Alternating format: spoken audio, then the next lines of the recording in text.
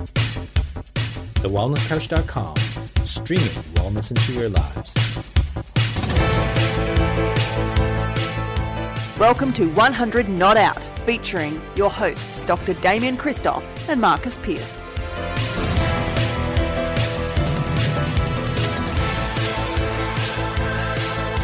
Hello and welcome to 100 Not Out, a weekly show dedicated to helping you master the art of aging well. Marcus Pearce here with you for the 436th time. Yes, you heard it, 436 Not Out. And I cannot do it alone. I will not do it alone. I am never, ever, ever going to do this alone unless I'm under sufferance, because it is with the number one wellness expert, the number one longevity expert on the planet. Step aside Dan Buettner, step aside anyone out there telling you to live a great long life. The gold medalist of longevity is Dr. Damien Christoph. Hello, great You're man. hilarious. You are hilarious, Piercy. If anyone could take the gold medal right now, it would be you with your incredible book, The Exceptional Life. It's unbelievable, mate. And congratulations, ticking over more than 1,000 books already in the first couple of weeks.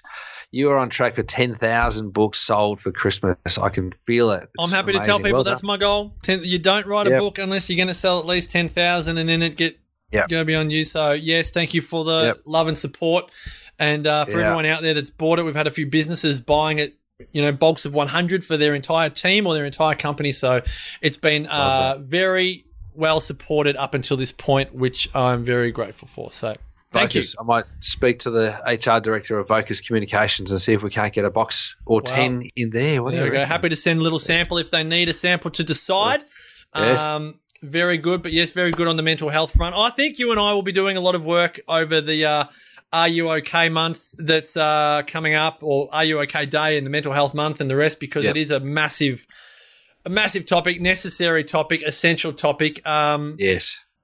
But we're not going to go down that rabbit hole today. I'm conscious of our time because I know we could, and we'll do that another time. You loved your book. We do need to pay homage to one of the great 100 Not Outers, Australia's oldest... Essentially the greatest. Essentially the greatest. Australia's oldest man ever to live, a two-time interviewee on 100 Not Out. One of those individuals that really smashed our philosophy and our paradigm for longevity to pieces. He was a pioneer for both you and I and the nation. And there were genuinely, I'm not even overblowing this. I still remember the day when you said, Dexter Kruger, you have blown the nutrition guidelines to pieces. Dexter Kruger, Australia's oldest man, died peacefully last Tuesday as we were recording this, age 111. What a man, Damo, and what a great example he has been to us here on the podcast.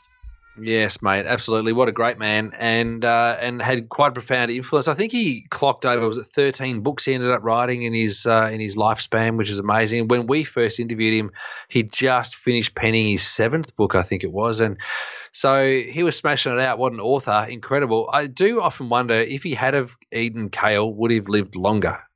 Well, I think there is a bit of a Hollywood ending to this story, which I'm not sure that I'm privy to share, but I'm going to share it because it's an incredible story. So Janet Rawlings, who just for those that haven't listened to, damn, I've got to find out two things at once. Come on, Marcus, the episode numbers, which you actually mentioned in your live conversation with Macca on the ABC Sundays with Macca. Over the weekend, I was on my stationary bike and listening to Macca. And 255? 252, I have it down on Google. 252 and 17? Come on, Google, just find it for me. Not enough SEO on the original episode, but let's say 17. But in the early days, could be 30, could be 17, somewhere in the early days. Something like that. But you and Macca had a great chat about Dexter Kruger on Macca's show, and I was having a chat with Janet Rawlings, who joined us on episode 252 with Dexter, and it was because Dexter was legally blind and as a result really could not write his books himself, but he was the world's oldest active author all the way up until his death, and he would recite his book and Janet would type the book. Now, That's right. what many people may not know, because Janet didn't want to, it's incredible people's moral compass.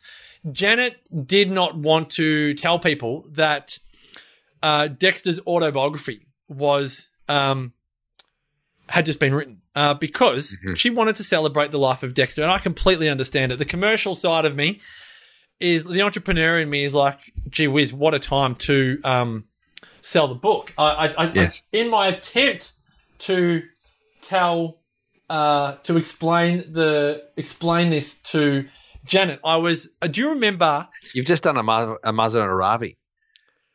Done it, yeah. Well, I have to get this out. Sorry, I just have to get this out. Do you remember A Fortunate Life by A.B. Facey? Yes. Okay, so Yeah. A.B. Facey wrote A Fortunate Life, Yeah. and he died 6 months after I think it was released, and essentially the book went ballistic as an iconic Australian book. Yeah. Don't you go and die? On his death. Well, I must say, when I wrote my book, I felt like if I got hit by a bus the next day, I would be okay. It's an incredible feeling that. Very selfish. But it's not about you. It's not about you. It's about who you leave behind. Yes. Well, Sarah's incredible mum. But I was saying to Janet, like, thankfully, Dexter had written his autobiography because the first 300 copies of his autobiography arrived 28 hours after his death. Have you secured one? I haven't, because Janet doesn't want to sell them. I think Dexter's funeral may have been yesterday. Right. And Janet's moral compass, which I think is phenomenal, and I have great admiration for it, was, no, this is a time to celebrate Dexter's life. It's not a time to sell the books. She would have sold 1,000 books like that. Yeah. But granted, Janet is going to come on 100 Not Out in the next 2 or 3 weeks and talk about Dexter's life, because she has been a pivotal part. She's known Dexter for 31 years. She's been a pivotal part of about half of his books. She has been the one typing it out and getting it out and all on. And the real autobiography will soon be released. We've known Dexter for 8 years. I think that's how long it was. It was all of those years ago. 1/3 of the time that Janet. That's right. So I think it's just an incredible, amazing. It's an incredible life to celebrate, and I think when Dexter's autobiography is out publicly, every single one of us will want to get a copy of it and learn from an Australian. Most of the time it is a female at the top of the longevity tree. Yes. But I think for men and women alike, it's really great anecdotal research and understanding to learn about someone's life that has topped the longevity tree. A phenomenal. It's about time that it tipped in favour of the blokes too, by the way. Yeah, it's good to see things levelling out. And for everyone looking for a biohack, I do have to say chocolate cake. Well, one that you don't know. Midnight. Oh, Mark Smalley's on. I'm telling you, today's a popular day. Mark Smalley, welcome to 100 Not Out. Peter Lennon's here. Pete, welcome to you. Dexter Kruger and Jack Lockett, who was our World War I veteran and the previous owner of the Australia's Oldest Man gold medal, were both men of the land. They were both farmers. Jack Lockett down in Victoria, Dexter Kruger, a Queenslander. So, folks, if you're looking for the biohack and you're a male and you want to be Australia's oldest man, well, you're going to have to way out west. Head way out west. Where the rain don't fall. Get a job in the country. Yeah. What is it? Living and working on the land. Sha-la-la-la-la. So my bet, which is going to have to go for, I don't know his age, but it's going to have to be at least 60 or 70 years. I don't know how young he is, but my bet is Charlie Arnott, a good guest of 100 Not Out, regenerative farmer. Yeah. Alan Savory. Yes. Well, I don't know enough about Alan, but I don't know if Alan's still on the land, but Charlie is a man of the land.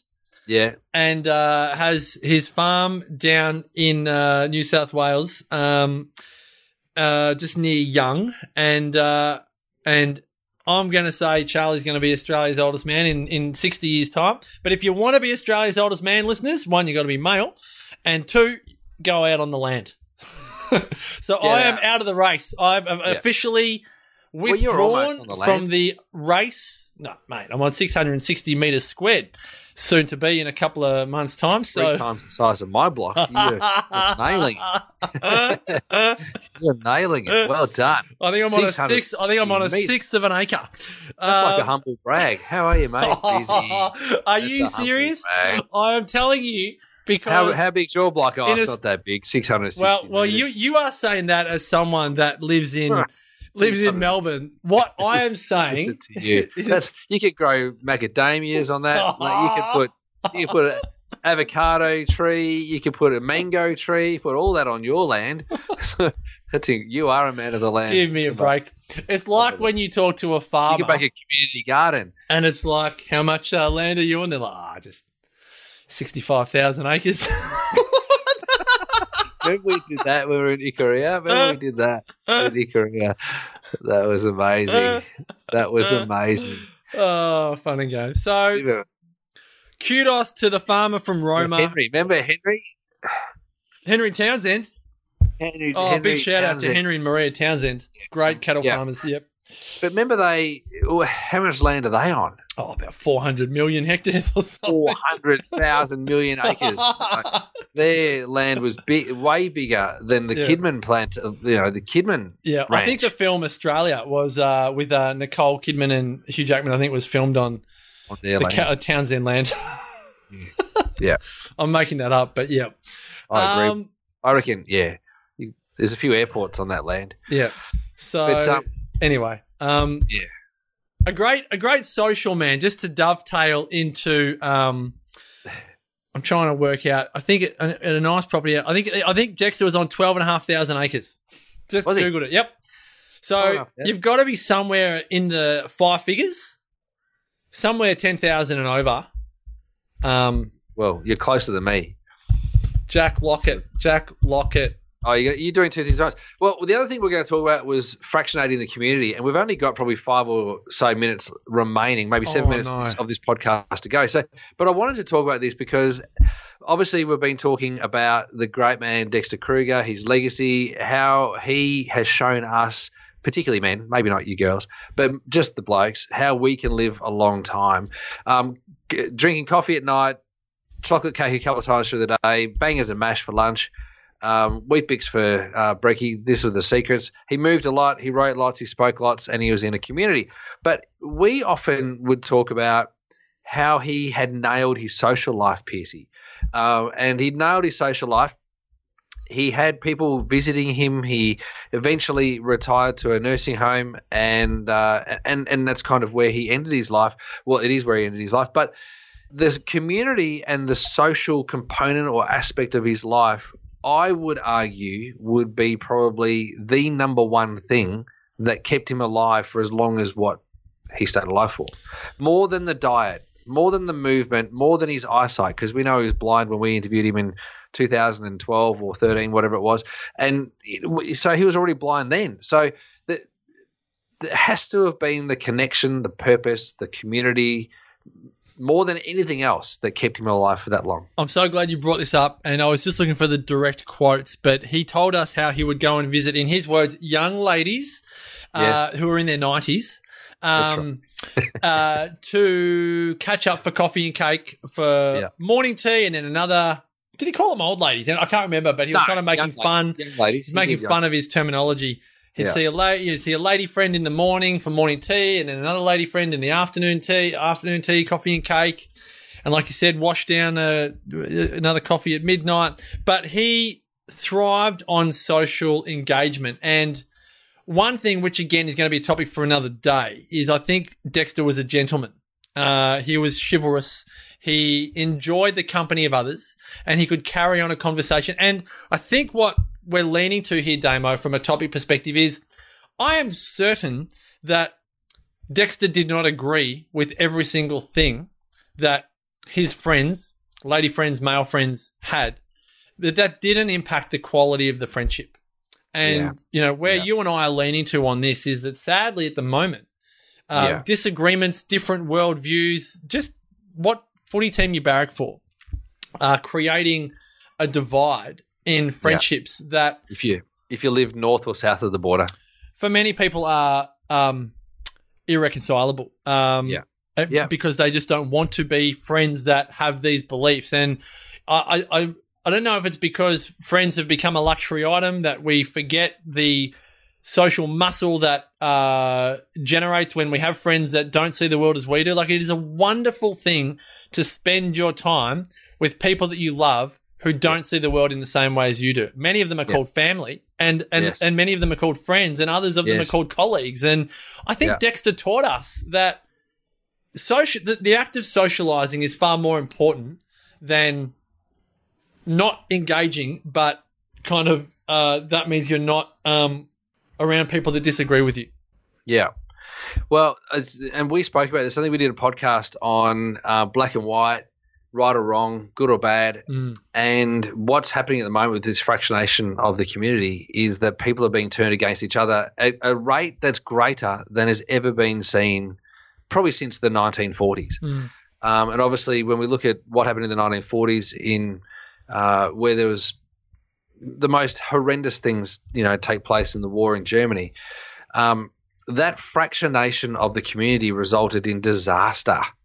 I'm not predicting world wars. I'm definitely not saying that. I'm definitely not likening what's happening with us right now to Nazi Germany. However, where we're seeing fractionation and the turning of people against people, this is where you see movies made. Like you see Brad Pitt and Jennifer, let's say Jennifer Aniston, because I love for Jennifer Aniston and Brad Pitt to get back together. But mate, you see these two making a movie. It might have been called World War Z or something, but something like that is happening where we're being fractionated and we're actually turning on each other to the extent that throwaway comments are now probably, causing emotional turmoil and grief. Throwaway comments, things that might have been accepted once before, are now resulting in lawsuits, or friends and friendships dissolving because they can't meet halfway or understand, not even halfway, just understand that it's okay to have a difference of opinion, and it's palpable and it's stressful. I was talking to a mate of mine, having a soda water. I'll call him out, Jack. I was talking to Jack today, and Jack said, I'm 32. I've got a house, beautiful wife, beautiful baby. I'm self-employed. I'm running a startup company, doing really well. I've got everything. I've got a blessed life. But when my phone beeps, I get anxious. So every time he hears the news, it's more anxiousness because it's all bad news. It's littered with something like a pony down the road found its owner, a budgie flew into a tree and bumped its head and then landed back in the cage and everyone's happy again. Like these sorts of happy sort of stories are kind of interspersed between really negative media that's creating anxiety. So the fractionation is all the way through the media. The fractionation is all the way through your conversations. The fractionation is in your schools. And so at some point we need to change that. And I think that's the responsibility of that comes down to all of us. I think if we bring Dexter back into the equation here, it's on us to improve, for want of a better term, but to master our skills of communication and to recognize, particularly when it's with family and friends, that having a relationship is not about agreeing with everything that is said and done. And if we had a camera on us 24/7, 24 hours a day, 7 days a week, that everyone could see. For some of us, it would be embarrassing. For others, it would be shameful. For others, it would be fractious beyond repair. Now that lens or that camera is through what you've said, Damo, earlier. It's through a black and white lens. Yeah, and good or bad, right or wrong. And we're beginning to judge people through that one lens of one part of life. But I can guarantee you we've had previous interviews, Damo, with Nicole Edwards, in terms of domestic violence abuse, in terms of the way we might speak to people, in terms of the way we might behave towards ourselves. If people could see what we do at certain times of the day that they would vehemently disagree with and call us out on, then imagine the world that we would live in. And so I think it's just really important that we become obsessed is not the right word, but we become really conscious, like supremely detailed to the point where we can be, I suppose we'd call it present time consciousness, Damon, like that PTC. When we are engaging with humanity. And if we find ourselves puppeting other information rather than just loving and accepting and being with another human being that is worthy of our love, regardless of what they believe or what they do and all of the rest of it. That is the challenge that we have as really, I suppose, do we call it centenarians in waiting? Like if we're going to have longevity, do we want it to be a bitter and twisted longevity, or do we want it to be a Dexter Kruger longevity? It can only be Dexter Kruger longevity. It can only be Tommy Hafey longevity. It can only be Ruth Frith longevity. It can only be Rock Kennedy, Isabel Wallace. It can only be that sort of longevity. Like it can't be longevity where people don't like each other. No one's going to live a long time if we turn on each other. It can't happen. I love this topic, but we have to go. I know. And I want to pick this up again. Yeah, well, we're going to have some big conversations over the next 4 to 8 episodes. We recognise that now's the time to really unpack some of the bigger social topics that require a conversation. And Damo, there's people out there that think we're funny and they think we're worth listening to. And we thank you. And there's a number of, if you've got messages or topics that you want us to discuss, there are a number sitting in our inbox on our Facebook page, which is at 100notout, all one word. Or if you want to send us a DM on Instagram, it's at 100.notout. If there's a topic that you want us to bring up, whether it's kosher, sweep it under the carpet, whether it's a public topic or whatever, you can do it anonymously. We can have the conversation and make sure that it gets aired. And if you want to buy a book, Marcus at marcuspearce.com.au. Just go straight there. Email. Or any complaints, just email marcuspearce.com.au. I don't reply to those emails. I don't acknowledge them at all.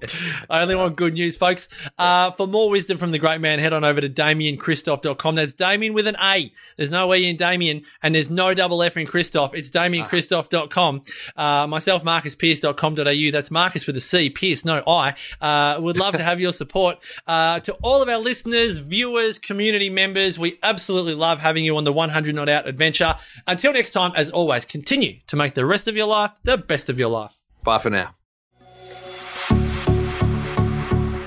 This has been a production of TheWellnessCouch.com. Check us out on Facebook and join in the conversation on Facebook.com/The Wellness Couch. Subscribe to each show on iTunes and check us out on Twitter. The Wellness Couch, streaming wellness into your lives. Whilst the Wellness Couch presenter endeavor to provide accurate and helpful information to their listeners, these podcasts cannot take into account individual circumstances and are not intended to be a substitute for health and medical advice from a qualified health professional. You should always seek the advice of a qualified health professional before acting on any of the information provided by any of the Wellness Couch podcasts.